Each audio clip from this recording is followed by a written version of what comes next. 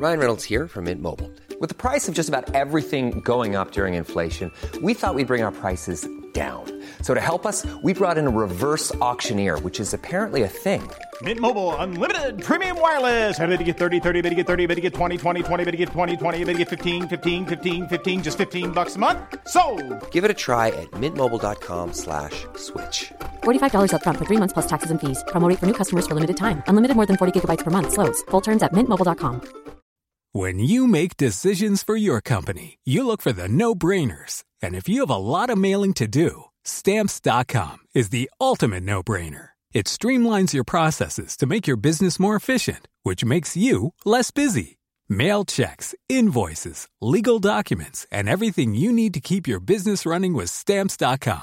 Seamlessly connect with every major marketplace and shopping cart. Schedule package pickups and see your cheapest and fastest shipping options from different carriers, with rates up to 89% off USPS and UPS rates. And with the Stamps.com mobile app, you can take care of mailing and shipping wherever you are. Make the same no-brainer decision as over 1 million other businesses with Stamps.com. Sign up with code PROGRAM for a 4-week trial, plus free postage and a free digital scale. No long-term commitments or contracts. That's Stamps.com. Code PROGRAM. Across the UK, online, on DAB, and on your smart speaker. The Independent Republic of Mike Graham on Talk Radio.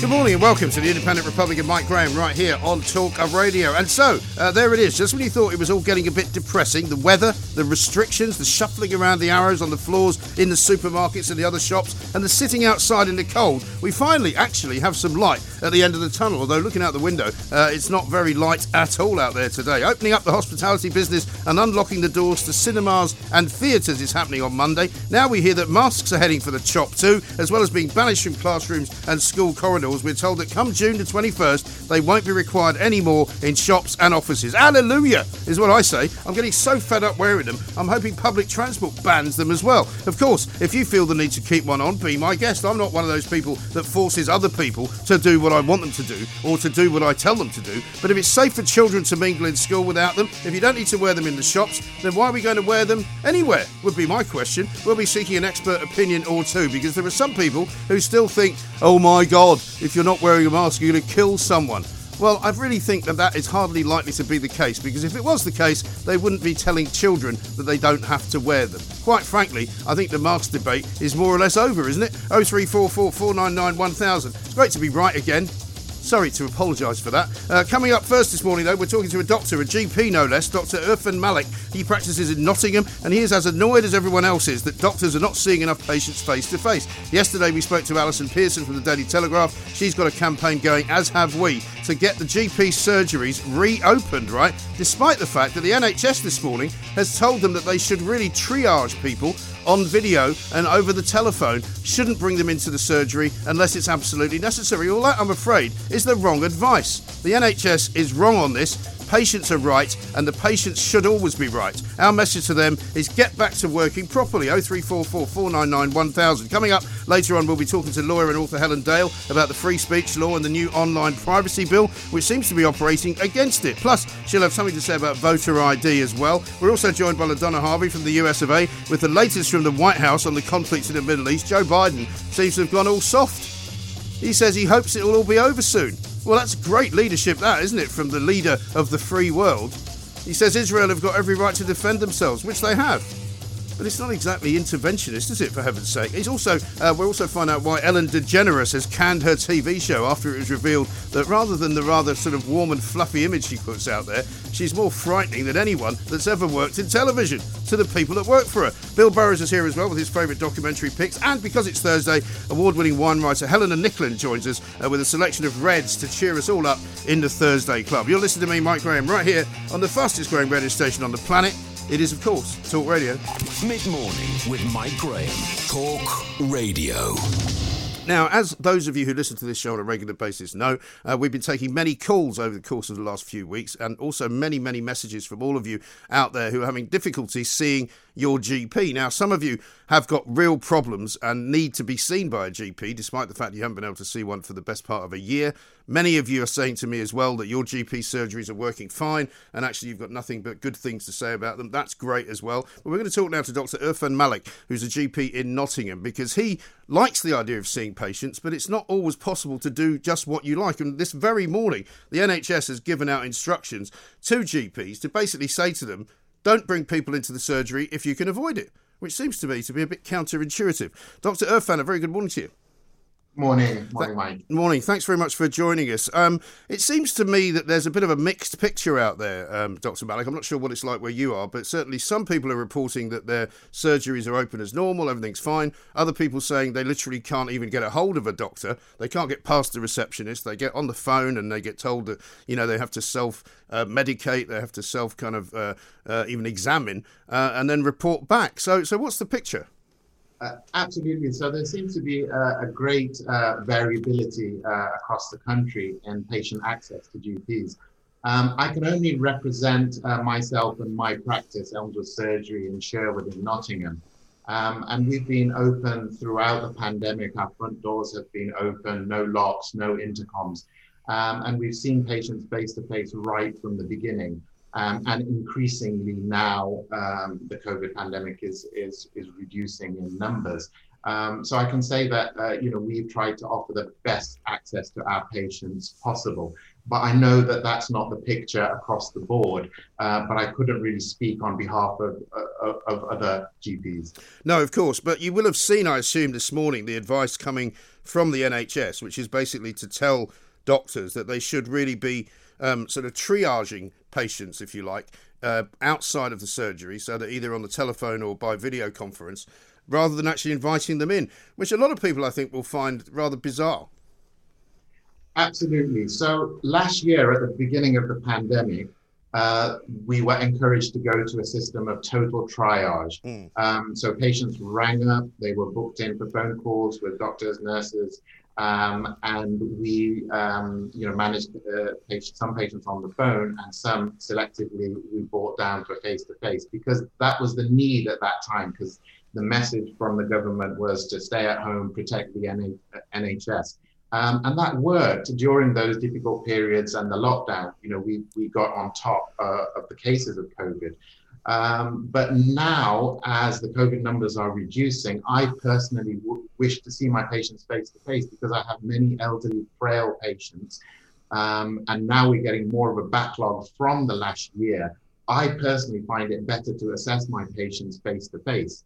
And we're finding an increasing number of cancers and other medical conditions that people have sat on for a while. And I find it much better to get to the bottom of problems and sort people's problems out with one face-to-face consultation, rather than 4 or 5 different phone calls with different doctors. Yes, of course. And for a lot of elderly people, I think, as well, Dr. Irfan, it's a kind of it's a comfort to go and see a doctor, because there might be other things that you see or that you notice. It might be that they need somebody to talk to about something, because they may live in isolation. They might not have seen anyone for a very long time.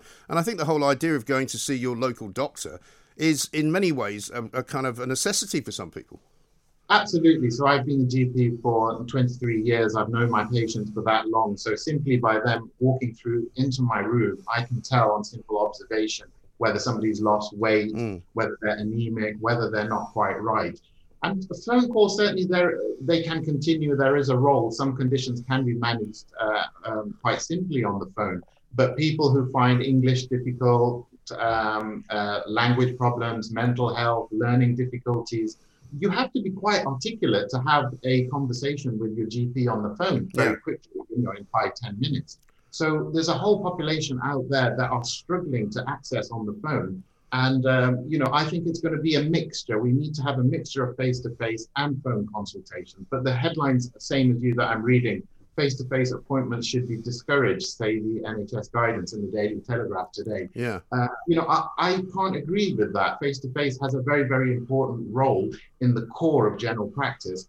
And I would like to maintain that as much as possible. Of course. And why do you think this has been released as NHS guidance? Because if you as a doctor think that it's wrong, what are they doing? I don't disagree with it totally. I think there's a place for mix and match. But what we have is a great shortage of GPs, under-resourced, and maybe the powers that be are looking at different models of running primary care with less GPs, so getting more productivity out of the remaining staff, instead of pushing more funds into general practice and encouraging younger doctors to come into primary care and to help support us. But can you actually see more patients remotely than you can in person? Because, I mean, I haven't been to the doctor, thankfully, for a very long time. But generally speaking, you're getting through quite a lot of patients in any given day. If you have more than about 5 minutes or so for each patient, that's doing quite well. I would imagine doing it on the phone or by some kind of Zoom call isn't necessarily any quicker, is it? In my experience, my phone consultations and Zoom consultations are slightly shorter. When I see patients face to face, it takes at least 10 minutes and sometimes longer. Because when patients come, we observe different things, or they wish to talk about something different. So we go off topic a little bit. So it can take a little bit longer. Whereas on the phone call, it can be focused. And I find I can get through more phone calls than face-to-face. But still, there needs to be a good access to phone calls and also face-to-face. If a patient feels they need a face-to-face appointment to see their GP, we should be in a position of offering that. Yes. And what is your understanding of why there's a shortage of GPs? I know that we were supposed to be hiring a load more. I know a lot of GPs have retired. They found it a little bit overbearing to have to run it as a business rather than just being a doctor. What's your understanding of why we have not enough GPs? Over the last 30 years, since I started as a young doctor in general practice, the job has become very intense, a lot more difficult, a lot more demands on our time. And many GPs are burning out as well. Many are retiring early due to ill health, mental health pressures. And add on to that the year of pandemic that we've had. It has, it's been very, very difficult for primary care teams. We've also helped out at vaccination clinics in different centres and in practices as well. So the job is actually very, very difficult to do longer term. But I think it can be managed with increased funding, increased resources, and helping, primary care practitioners, GPs, nurses, to keep going and a big drive for recruitment. I love being a GP, and I come to work every day, and I'm still bouncing in. So I'm very passionate about being a GP. Well, I'm very glad to hear it, Dr. Malik. How about this? A question from Anne has come in on the text. It says, what about patient confidentiality? Not everyone can call privately at home or at work, which is quite a good question, really, because if you have got, something you don't really want anyone else to know about, and you have got somebody in your house or you're having to make a phone call from work, you may feel a bit constricted. Absolutely. And because we can't always give a certain time when we're going to ring back, that person might be at work or in an office. They might have to get to a private place. But we always, ensure that we respect a patient's confidentiality with phone calls. Yes, quite. And as far as the new kind of methodology is concerned of mixing and matching, as you say, the Zoom calls, the phone calls and the in-person visits, it's nothing to do with COVID then, as far as you're concerned? Not at the moment and going forward. I think we drastically had to change to a total triage system at the beginning of the COVID pandemic because there was a need to do it then. But what I find now, there are pressures from higher up for us to carry on doing a total triage system. And I'm not entirely happy with that or comfortable with that, and neither are my patients. No, because a lot of people that I've spoken to have said that they're not happy with the e-consult system, which seems to be something that people are directed to quite a bit by surgeries, where they go online and they try and fill out a form, which for a lot of people, it sounds easy, but it's not really. Exactly, and it's going back to my point of vulnerable patients, difficulty with English, mental health, learning difficulties, elderly, frail. How are these people going to fill out these e-consults? And the practices that have gone into this wholeheartedly have now become overwhelmed and are having to push back on that and stop using it out of hours and at weekends because they can't cope. but it's the wrong type of patients who are accessing that e-consult. Only the articulate patients who can access it, rather than, I'm here for all of the patients, the vulnerable ones, the elderly, the frail. So it's a selective type of patient who can run the e-consult. Yeah. And also, what happens when somebody fills out one of those forms? Where does it actually go, and who looks at it first? Fortunately, we haven't taken that on in our practice, and I want to resist that because I don't think it's the way forward. But the practices that are doing it, so the form comes to an email, and the practices will have to read that and prioritize whatever that clinical condition is or whatever the question is. Right. It's endless. It could be absolutely anything they could be asking about. Right. Well, that's right. I mean, I had a letter that was sent into the Daily Telegraph, funnily enough, and I was reading it out yesterday to Alison Pearson. It's a 16-page letter which this particular practice sent out to all of its patients, rather. And in the midst of it all was a big section on kind of how the process of going to your doctor was a dual process, and the onus was also on the patient not to waste their time, effectively, saying, well, you should make sure you don't get in touch with us unless it's something serious. And surely the whole point of calling the doctor is you don't know how serious it is until you've spoken to a doctor.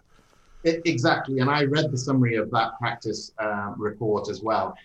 We shouldn't be in a position of blaming patients. We are here for the patients and the public. And, they don't know if a problem is urgent or routine, or they can't always triage themselves. But it's not the GP's fault either. It's the system. It's the e-consult that has, had this overwhelming influence on practices. And now we're getting the surge. We're getting a huge surge of cancers and medical conditions. So the non-COVID consequences of lockdown, not that I'm against lockdown or that, but it's had a consequence that we've got a whole backlog now, both in the hospitals and in primary care, that we now have to face. And I've had to plan our practice, how we're going to do that, for example, by employing a GP locum, so that we've got extra hands in our practice to manage that demand. But that's very expensive. I saw somebody yesterday suggesting that can be as much as about £700 to £1,000 a day to get a locum in. It is very expensive, but if it helps GPs from burning out and if it increases patient accessibility, then I'd be willing to resource that. Right, but that would come out of your own pocket, would it? Yeah. So that's a very big expense. And I mean, I wonder if there is a better solution to this. If shortages of doctors is the problem, could there not be something cheaper to do than that? Well, there have been different models, nurse practitioners, extra type of medically related staff that have been attached to practices. But what I find personally that you need qualified GPs or practice nurses to help with the patient, and they're the ones who know the patients the best. The government keeps on promising that we're going to get 5,000 extra GPs, and actually I think the overall numbers have actually dropped. And it takes 10 years plus to produce GPs. You can't pluck them out of thin air. So that's right. Yeah. We're in a difficult situation, and the GPs and primary care are getting a lot of negative press at the moment as well, and that can make it difficult for our teams as well. So we need this looking at a higher government level to number one, help with patient access so that they get what they need, and also to help primary care teams so that we can cope better on the front line. And our staff are, battle worn and hammered this year. It's been such a tough year. And me personally, I'm thankful and blessed that number one, I haven't had COVID, and that I've survived on a personal level. Yeah. So we've a huge amount of tensions this year. Well, it's been a very tough year for people like yourself, Irfan, who have been working throughout, but it hasn't been a tough year for people who haven't been actually going into their own surgery to practice what they're supposed to be doing. If they're just working from home, I would suggest to you, it hasn't been a tough year for them. Absolutely. But at the same time, I've turned up to work every day, and I've been there for our patients and provided the best service under the circumstances. But there's a balance, the patient demand and patient access versus how much our primary care teams can cope with. So this needs looking at a higher government Department of Health level to sort this mismatch out, because I think there's a miscommunication. Patients are assuming that the pre-pandemic face-to-face appointment direct booking will come back, But in many practices, it doesn't look like that's going to happen. So there's a mismatch in what patients expect and what GPs are providing. And is it the case that many people are going into medical training, but they're not emerging at the other end as GPs? They're going into some other area? Yes, into other, hospital specialties or not doing medicine. It is a very tough job, and burnout is very common, and there's a lot of mental health strain on young doctors as well. It's a difficult job. I've just seen, as we're speaking, a breaking news story saying the number of people waiting for hospital treatment in England is the highest since records began. So it's a big mountain to climb, and it sounds to me, Dr. Irfan, that the government needs to act on this sooner rather than later. Yes, not a lot of people are talking about this, but there's millions going to be waiting more than a year. Well, we're talking about it a lot here at Talk Radio because I think it's a massive story. Brilliant, because people are going to be waiting more than a year to see a doctor in an outpatients clinic, and then waiting even longer for having operations done. And I'm having, 10, 12 patients a day that I'm having to chase appointments in hospitals for. So I can't really influence that. That's a hospital issue. Yes. But, we're caught in the middle. There's only so much we can do in primary care. The rest of it, I need a surgeon or a hospital doctor, somebody who's going to help that. So it's a double whammy for patients, for difficult access to GPs, and then you've got a backlog, a bottleneck at hospital as well. I don't know what the answer is. No. So when you're referring people to specialists at the moment, are you rather pessimistic about how soon they're going to be seen? Absolutely. And I'm warning people that it could take months and months and over a year. And that's what it was like in the 90s when I started off in general practice. There were very, very long waits. For example, for knee replacements and hip replacements. And I think, there are very dark times to come, and this is going to take years and years to sort out. And finally, Dr. Irfan, a story today in one of the papers saying that mask wearing may become not necessary or not insisted upon come June the 21st, certainly not in shops, certainly not in offices. Would you endorse that in GP surgeries, or will you be likely to carry on using them? Again, on a personal level, I will be wearing masks.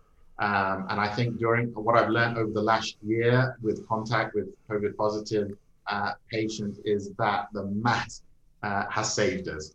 And until the COVID levels are very, very low, I think personally I will still be wearing a mask and encouraging other people to wear a mask as well. Okay. But of course, a lot of people that died in hospital because they got COVID in hospital. Presumably where they were wearing masks. There are horror stories, patients going in with temperatures, being put on COVID wards and then catching COVID from there. And also the COVID patients being discharged to nursing homes and care homes and outbreaks. Yeah, but what I'm saying is, wouldn't they have been wearing masks in those hospitals? Yes, but, it doesn't reduce your risk to 0%. But it helps. Okay. Dr. Irfan Malik, thank you very much indeed for taking the time to talk to us. I know you've got a lot of work to do, and I appreciate what you've done for everybody, so well done. One of the good guys, Dr. Irfan Malik, a GP in Nottingham. You may say to me that there are a lot of good guys out there, a lot of good women doing the job that they should be doing, but it seems to me there's an awful lot of people not doing that, and we want to hear your stories, please. 0344 499 1000. It's now something like 4.95 million people waiting to start treatment for some kind of medical problem that they need to have sorted out. That's the figure as of March 2021, the end of March, so it's probably worse now, but it's the worst since records began, and it's a scandal. And we're going to talk about it for a long time here at Talk Radio. The Independent Republic of Mike Graham on Talk Radio. Right now, though, it's time to speak to our very favourite travel guru. It is, of course, the one and only Mr. Simon Calder from The Independent. Simon, a very good morning to you. Oh, Mike, yes. My goodness me. I'm still disappointed that the Independent Republican Mike Graham isn't yet on the government's green list, but I'm sure it will be soon. Yes, absolutely right. Well, listen, looking out the window here, I could do with a trip somewhere away from the doom and gloom of the London skyline, for heaven's sake. Exactly, yes. I'm about 2 miles away from you, and it's looking pretty grim out there. Looking lovely in Portugal, which is just as well, because it's the one place that you and I, among the major European summer sun destinations, will be able to go from Monday onwards. Of course, in the news, as you've been reporting, because it may be that the Champions League final is held in the fine city of Porto, and unbelievably, ferry company is saying we might well, in time for that match, have a ferry up and running from either Plymouth or Portsmouth to Porto. Really? So that can carry the fans there and, more to the point, help people who need to get to and from Portugal who don't want to fly. Partly maybe because they've got a car, yes, which I've always find even is quite tricky, especially as hand luggage. Well, it certainly is. It's not an easy trip though, is it? From if you're going into Santander or Bilbao, or will they go straight to Porto? Do you think? Oh no, they'll go straight to Porto. They've got to, because otherwise you're in trouble. Because you're going through Spain, aren't you? Yeah, you even tie up at Bilbao or Santander, both of them lovely cities, by the way, but both of them on the amber list at the moment. Yes. Then that's 10 days in self-isolation for you, Mike. And while some listeners would say, we can't wait, I wouldn't, frankly. No, that is definitely not worth doing. The problem with Portugal, of course, though, is having had a peek at one or two places that I thought I might fancy going, the prices have gone rather sky high, you'd have to say. Yeah, well, look, so here's what happened. On Friday, I booked a flight because I thought, it was increasingly likely Portugal might get onto the green list. So before the announcement, British Airways suddenly put on an extra flight from Heathrow to Faro on the Algarve coast, the main airport really for holidays in Portugal.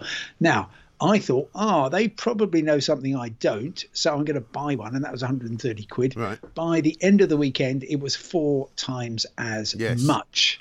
But as I hope I've said, just be patient. Practice masterful inactivity. Now, I know you've been doing that for your entire professional life. That's entirely but correct. What I mean well is spotted. Sitting on your hands and just thinking, I'll just wait a bit. And lo and behold, Ryanair came in and said, 530 quid. No, we'll do it for 25 from Stansted. Right. So that's what they're doing. I haven't checked the flight recently, but I obviously traded in my BA flight for a Ryanair one. I'm flying back from Faro as well. That one cost £9. So clearly there is still a little bit of scope, particularly with the airlines, Ryanair, EasyJet, British Airways, all piling capacity in. There is going to be a time when you are going to pick up some bargains. I haven't got anywhere to stay yet, but frankly, I don't think. I think you might be sleeping on the beach.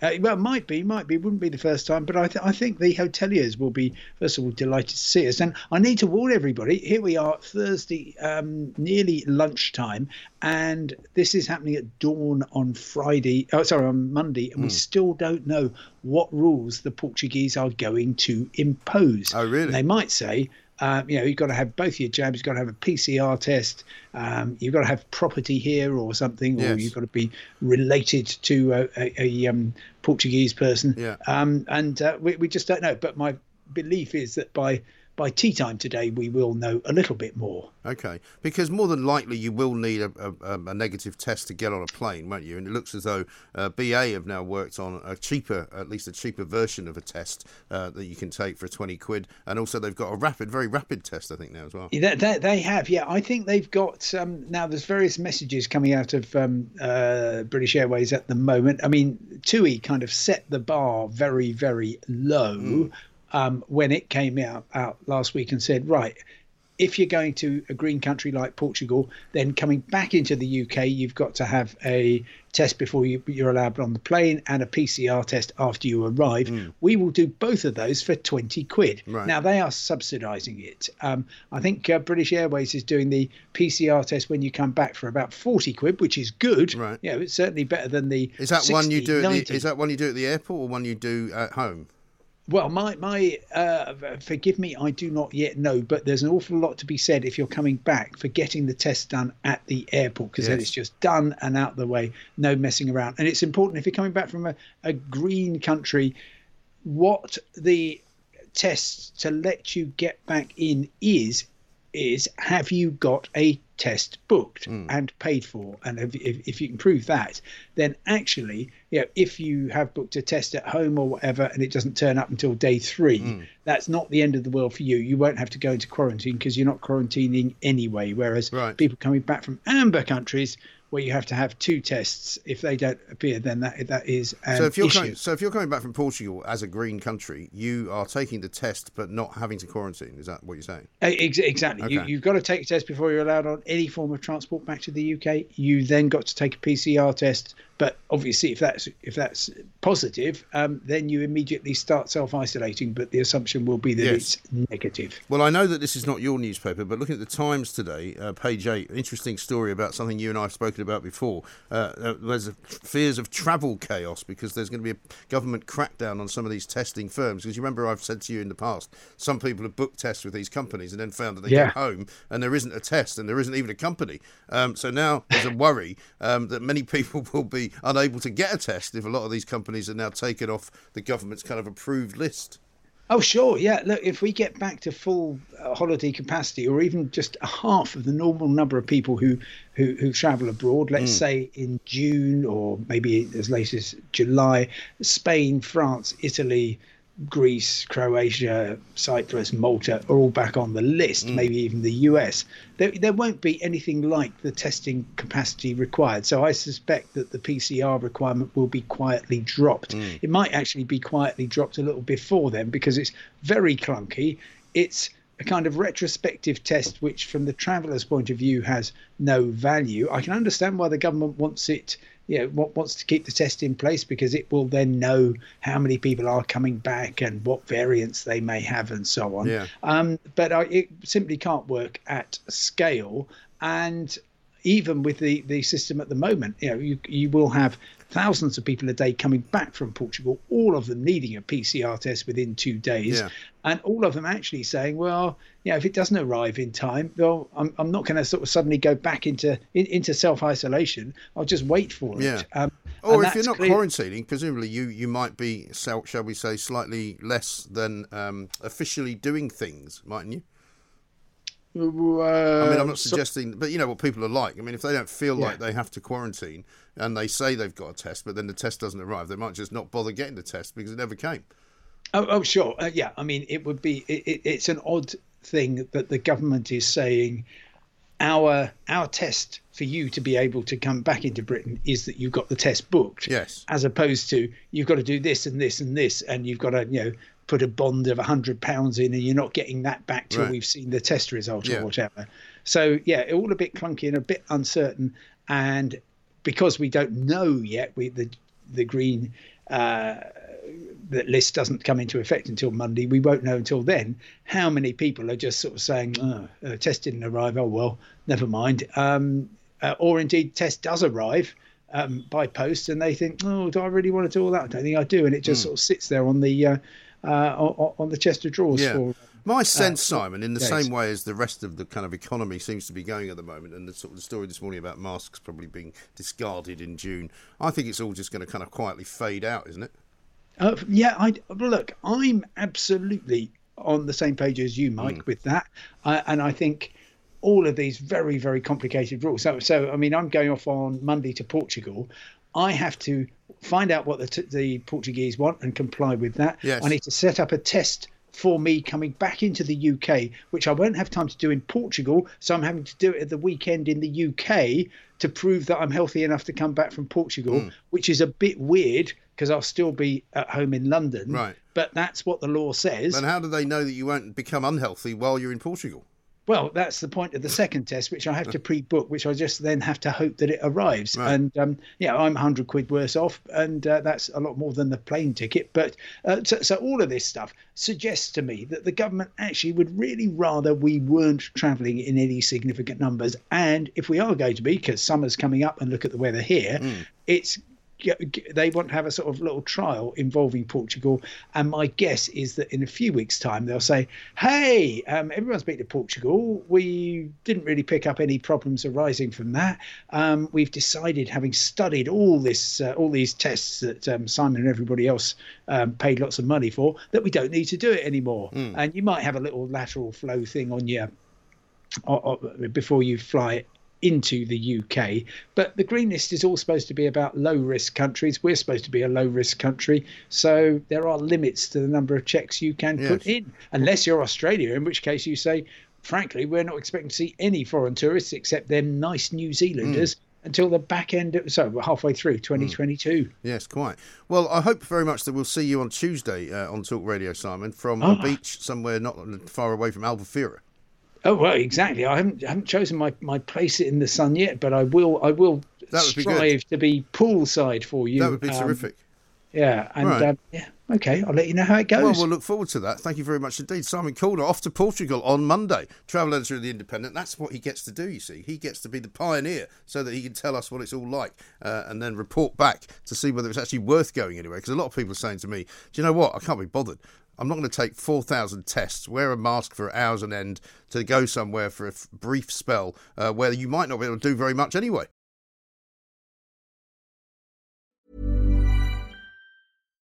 One size fits all seems like a good idea for clothes until you try them on. Same goes for healthcare. That's why United Healthcare offers flexible, budget-friendly coverage for medical, vision, dental, and more. Learn more at uh1.com. It's that time of the year. Your vacation is coming up.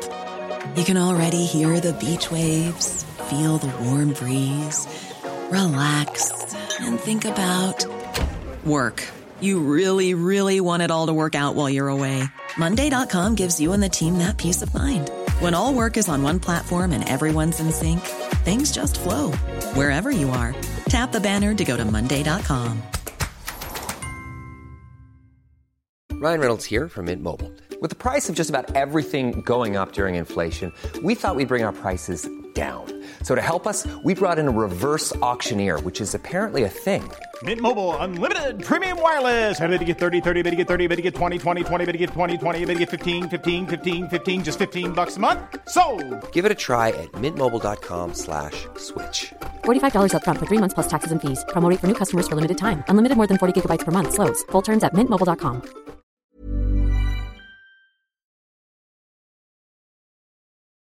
The Independent Republic of Mike Graham on Talk Radio. Now let's talk to our good friend Mr. James Chiavarini, director of Il Portico, the greatest Italian restaurant, oldest family-run restaurant in Kensington, in London, in fact. It's in Kensington High Street. I was there yesterday having lunch when suddenly James appeared with a drill and said, I'm really sorry, guys, but I've been told I've got to dismantle the restaurant, right? So he's literally dismantling the restaurant around us because some idiot at Kensington Council has told him he has to take the stuff down. James, very good morning to you. Good morning, Mike. Nice to see you. I mean, you know, I must say I've had some pretty interesting dining experiences around the world, but one, I've never had the restaurant actually dismantled around me while I was eating a plate of very nice sardines. Yeah, thanks for being such a good sport about that. Yeah, I mean, tell us the story. I mean, you got a phone call out of the blue, right, from some bozo, some Jobsworth. Basically, I mean, this is the major problem is that when the government told all the restaurants that they could open up on April the 12th, they basically, we all opened up outside. We all spent a lot of money making our terrace look as nice and as pretty and as safe as possible. And then there's no spec, no regulation, no guidance onto what's considered legal and what's considered illegal. Right. We're all up and we're trading. We're very happy. And then 5 weeks later, the council come down and say, no, this is all going to to come down because this isn't the spec. I said, well, what spec? No one told us any spec. Right. And also, let me explain to people. I mean, you've got quite a small area. You've got maybe enough spaces for probably, 4 or 5 tables? You've got an awning that comes out, and you had put up some perspex, because if you didn't put the perspex up, people get rained on when it rains. Exactly right. Yeah. So they just literally act as a kind of wind rate. You've got plenty of air that goes over the top of the perspex, in between the perspex and the awning. Plenty of air that comes through from a 1 meter gap. Yeah. And anyway, regardless, it doesn't really make any difference. But the point is that these guys, it's like, what I really worry about, Mike, is that, you know, the state has taken on such a big role this year. And that, you know, they're talking about all these jobs creations with the government. We're going to create more jobs. We're going to bring more people in. And it's like, but the only jobs that they can create is just these kind of low-level bureaucratic jobs that make life harder for me, you, and everybody else out there in the country. Exactly right. Because didn't they also say to you yesterday that if you didn't take it down, like, immediately, they would come around and shut you down? Before I got my spaghetti vongole. Yeah, I said, well, at least Mike get another bottle of wine in quick. I know. But it's absolutely extraordinary. And I mean, so did you have to prove to them somehow that you'd done all that then? Yeah, well, basically I dismantled it, took some photos, and then I had a very long conversation with them after a good friend of mine from the Daily Mail rang them up and asked them for a comment, and then they rang up and then they rang up looking to sort of mediate. And at the end of the day, Mike, I mean, it doesn't make any sense at all. Right. It's just there's no joined up thinking between government and councils and restaurants on this. There was a report that came up today that said the majority of hospitality businesses now have a cumulative debt of £2.8 billion in this country. Right. We need to let them get back to work. We need to let our pubs reopen. We need to let our hospitality businesses get back to work. We need to let our plasterers and decorators get back to work, and our plumbers and our electricians. And everybody just needs to get this economy pumping again. And the only way we can do it is if the government just leaves us alone and just lets us crack on with it. What's their argument about the perspex? Are you not allowed to have any at all then? Do they want the wind to come whistling through when people are sitting there? Well, their argument is that they're telling that more than 50% of it has to be open. But the crazy thing is that when we were allowed to open April the 12th, none of this was mentioned to us. Right. So this was all retrospective. Right. So it's like it's like you build your house and the council say, fine, you can build your house. There's no restrictions. So you go off and you build it, and then they come down with a load of restrictions once it's in place. Right. You think, well, this is nuts. This is completely crazy. Hopeless. It doesn't make any sense. And also on Monday, right, you're going to reopen anyway in a different way because you'll be inside. Like 3 days away. So, I mean, have they told you what the rules are for that? This is insane. There's just no level. There's just no joined up thinking, like I said, Mike. So we're like, that's fine. Like we don't really, from a small businessman's perspective, like I'm sure you've got plenty of small business owners that listen to your show. Yeah. And I'm sure you will struggle to find one that would advocate more state intervention in their business. We all want to be left alone. We just want it. We're all smart enough with enough common sense to we know what we're doing. Yeah. Let us crack on with it. And please just and we'll all have a happy life. Exactly right. I mean, do they give you any kind of instruction as to how many people you can have in a kitchen, for example? No, none. None. So no, you can. I mean, so as far as they know, you could have 10 people down there. Yeah, absolutely. As far as exactly, it doesn't make any sense whatsoever. It's just not backed up by science. It's not backed up by data. We've had, I think London is now pretty much effectively COVID-free. Yeah. I don't think we've had a death in London now for weeks and weeks and weeks on end. And we've got plenty of ventilation. We've got good ventilation. Might be a couple of people at Kensington Council should be a bit worried about the retribution coming from you guys, though. But what about what about the business itself? Because it seemed to me yesterday there was more people having lunch there than there were the last time I was there, which was a couple of weeks ago. And I know the weather was a little bit nicer, but are you seeing more people coming out now? Yeah, no, it's absolutely terrific. I mean, it really. I mean, the general public have been fantastic since April this work. They've really gone out. It's really made. They've shown the absolute best of what this country has to offer. They've gone out. They've spent money in their local places. They're going out to neighbourhood places. They're going out to neighbourhood pubs. They're favouring them over the big chains. Yeah. And it's been terrific. And you know what, Mike? Long may it last, because that till's got to sing like a canary for a while. It has, yeah. And you've got a new place opening up soon as well, right? Yeah, we do. Yeah, June the 21st, we're opening up a new place as well. That'll be good fun. Nice little Italian wine bar in Kensington High Street. Yep. And I'm very optimistic about things. I'm very optimistic. I think there's a lot of pent up demand, and I think that there's people will always want to go somewhere where they're treated well and they're given good food and good service. Yeah, I think you're absolutely right, and that's exactly what you get there. And also, you get a little bit of entertainment. You never know what's going to happen when you go to Portugal. Somebody might pop out with a drill.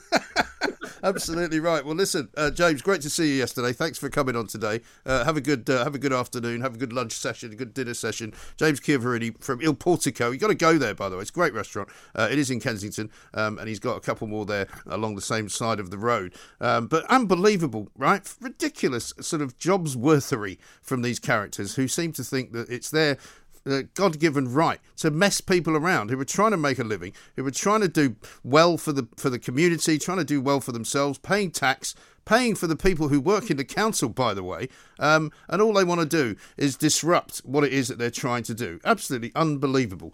Mid-morning with Mike Graham. Talk Radio.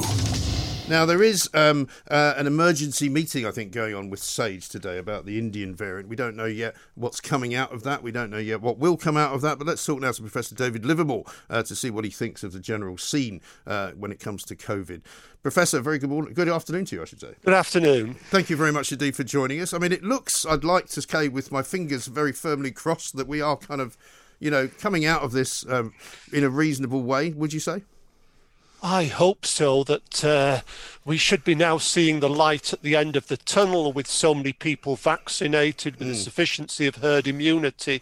It's time to go forwards from this farrago. Yes, I think so. And Monday will be quite a big day, won't it? Because obviously we've seen the lifting of various restrictions over the past month or so since April the 12th. Doesn't appear to have been any kind of tail to that as far as peaks of infection or anything, does there?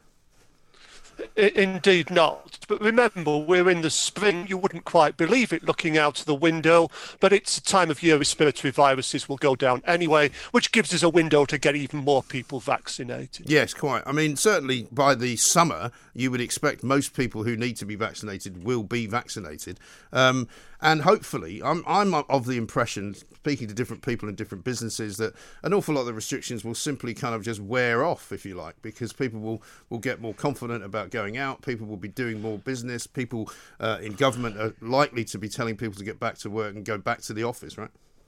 Well, I sincerely hope so. But the problem is if the government says that your pub or your bar has to be closed down or is only table service or whatever, that destroys your business model. Yes. Well, that is the problem, isn't it? I mean, I was yesterday at a restaurant in Kensington and we just had the owner of the restaurant on, who has been operating since April the 12th, seats outside, tables outside, got a phone call from Kensington Council to say if you don't take down the Perspex, Perspex screens that you've got between the seats and the pavement, we're going to come and shut you down.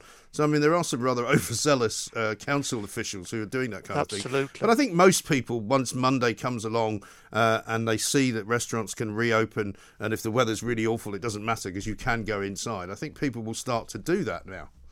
Well, I hope you're right, but I do also think that the government has terrified a very large number of people.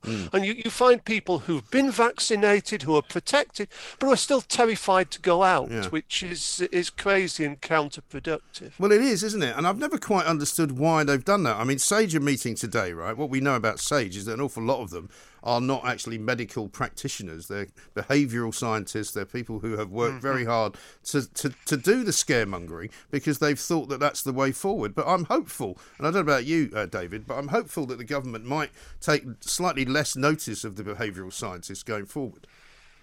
I think that the government needs to take much more of a balanced view of what's coming out from SAGE, who are hyper-cautious, and what's coming out from other more independent scientists, and also on what the economic and social damage of the policies has been.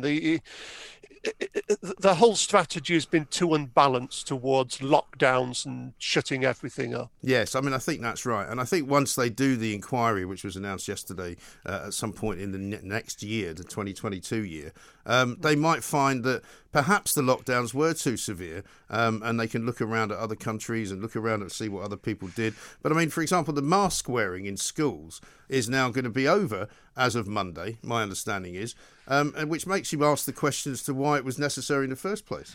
Well, Sweden has never imposed mask wearing with the single exception of rush hours on public transport, and has fared no worse than lots of countries, ourselves included, that have had these mask mandates. The mask gives the wearer very little protection. At best, it may prevent some super spreader events in crowded situations. But I look at these people walking down the street wearing them and think, what on earth are they thinking about? There's no benefit at all wearing such a thing outside. No, and it has a very odd effect, I think, on people's interaction with one another. And we've all got quite good at sort of, I suppose I have anyway, get quite good at sort of making facial expressions with your eyes only. Because at the very beginning of the mask wearing, when you were sort of wearing them in public transport situations and all of that, you were kind of going, if you would smile at someone and then realise they couldn't actually see you smiling. So it was kind of counterproductive, you know. And I suddenly thought, why are they not looking at me? And I then realised that, you know, they didn't know that I was smiling because my face was covered. And I find it now.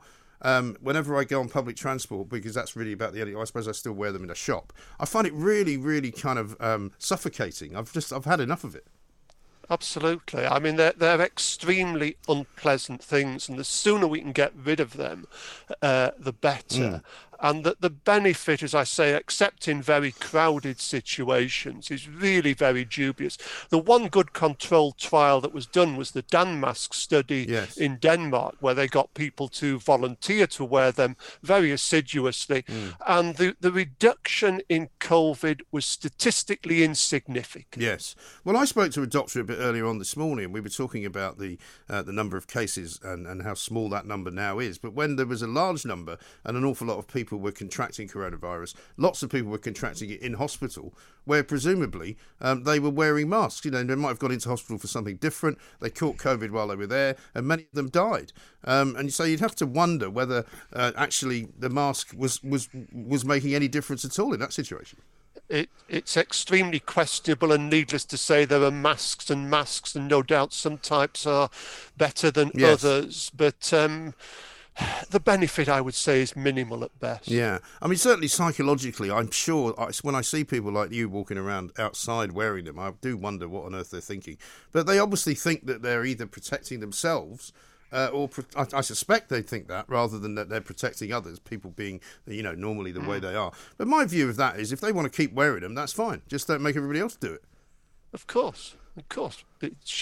It was, is, and in the future should be a free society on such matters. Yes, quite. And, I mean, have you got any reservations at all about anything that's happening on Monday? Because it looks as though we will be opening cinemas. I'm not entirely sure exactly whether people are going to be wearing masks in cinemas or theatres, whether they're allowed to sit kind of, you know, every other seat or something like that. Have you got any reservations about anything like that that's happening? I've no reservations, except I shan't be going to the theatre while I've got to wear a mask. No.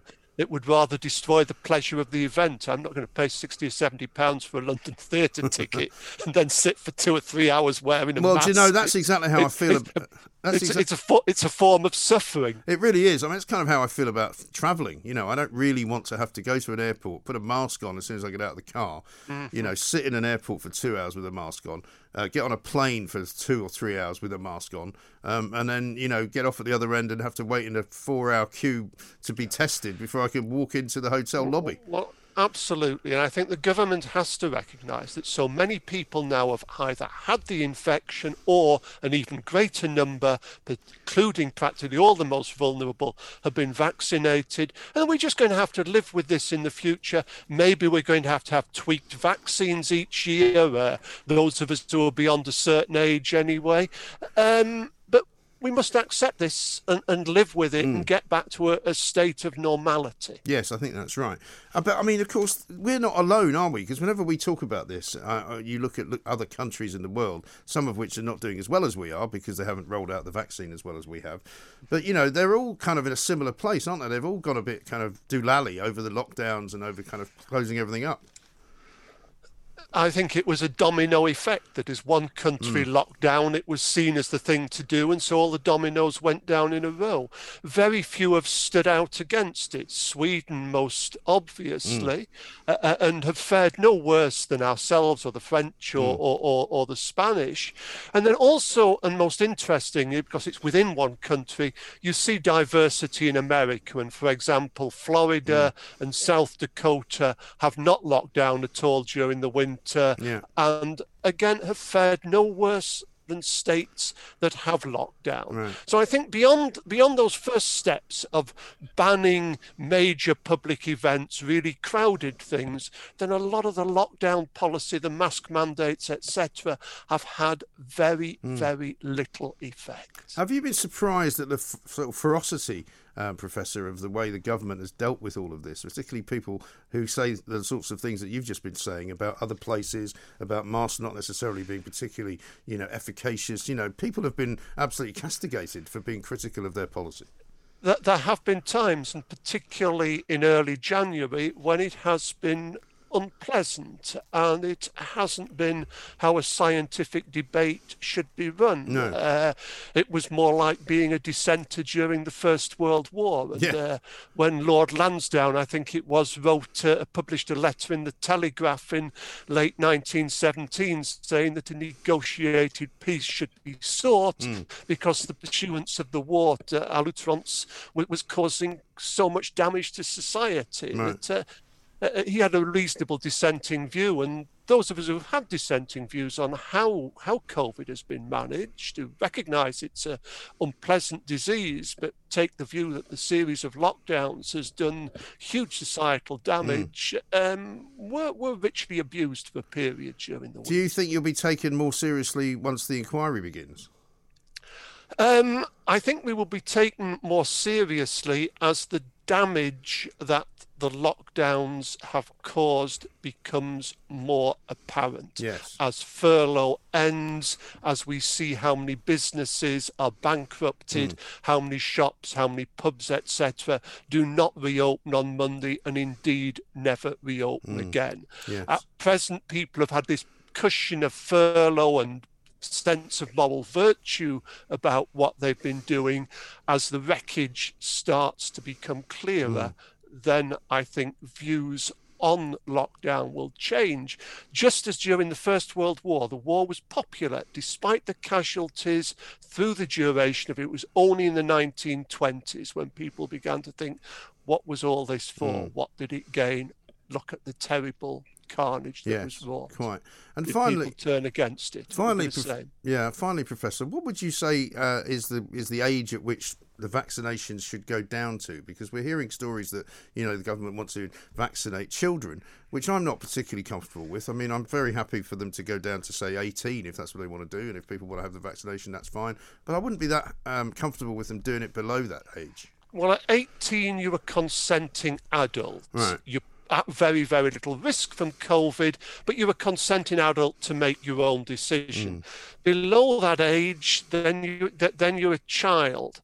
And the evidence is that children get COVID in only a very mild form. They're not major transmitters of the disease. So they get very little benefit from the vaccine. From all we know, the vaccines are very safe, that side effects are very rare. But nevertheless, as with the blood clots, they have emerged. So a child is running a tiny risk of some harm for the vaccine for protection, which is of no great value to them because they're not going to get severely sick anyway. No. So on balance, I am against the vaccination of children. And what is more, if one looks worldwide, there are countries with vulnerable elderly populations who are in desperate need of those vaccines. Yeah. I would rather see that vaccine go to protect the elderly in India, for example, who do need it, than to be used on British children who will gain no protection. Or hardly any. And also, if they wanted, presumably, they could take the opportunity when they're a bit older to get a vaccine if it's still around.